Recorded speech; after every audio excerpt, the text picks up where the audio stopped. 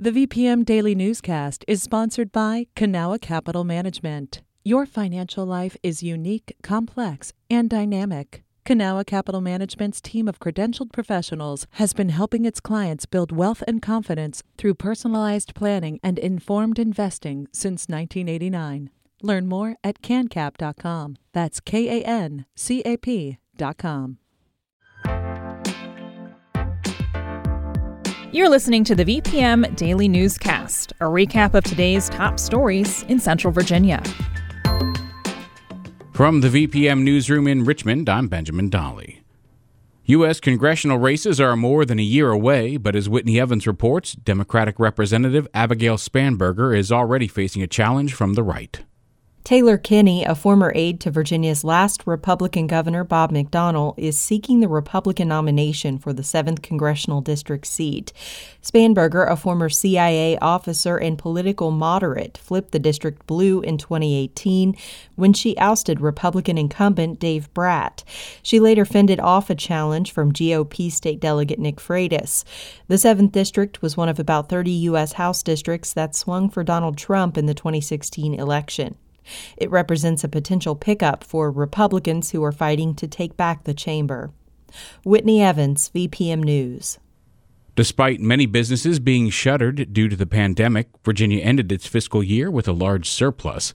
The state took in almost $2.6 billion more in tax revenue than it had forecasted in the state budget, according to the Richmond Times-Dispatch. Most of the surplus came from income taxes paid by self-employed professionals. In a statement, Governor Ralph Northam said, "We have effectively managed Virginia's finances through the pandemic, and now we're seeing the results." Once the surplus is certified, about half of it will be deposited in what's known as the Rainy Day Fund. Yesterday, students, scientists, citizens, and more across Virginia took part in the country's largest ever heat mapping project. The Science Museum, which did a similar study in 2017, is working with schools to study how extreme heat affects different parts of the city in different ways. Sarah Paige Steffens is a University of Richmond student helping to lead the study.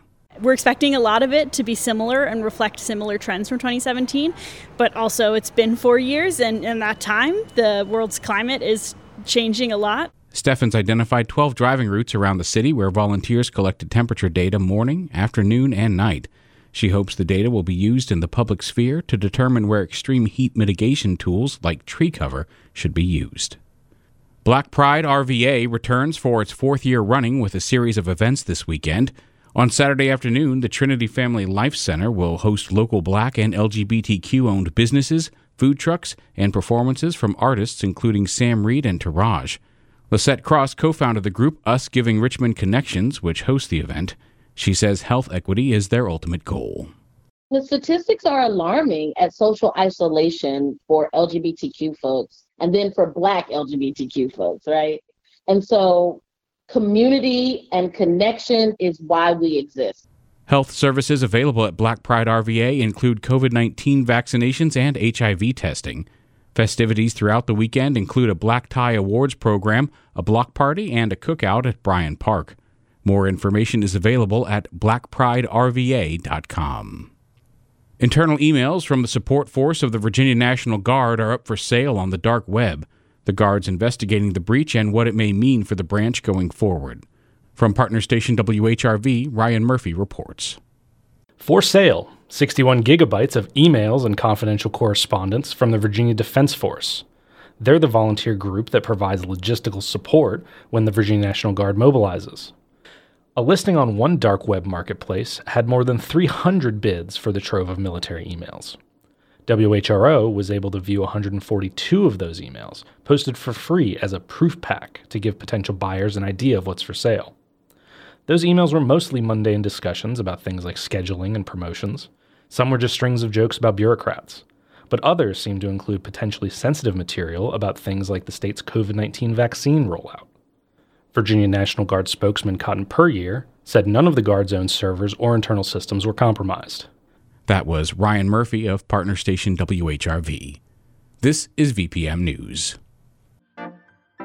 This newscast was recorded on Thursday, July 15th at 6 p.m. Some of these stories may have changed from the time you've heard them. You can stay connected to what matters by heading to vpm.org/news or follow us on Facebook, Twitter, and Instagram @myvpm.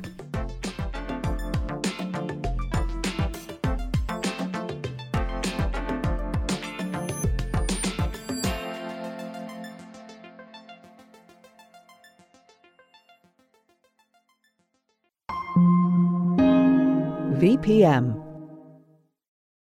I'm Speech Thomas from the hip-hop crew Arrested Development. On the new VPM podcast, Track Change, I take you behind the walls of Richmond City Jail, where I help 4 men record an album and hear how they're trying to break free from a cycle of addiction and incarceration.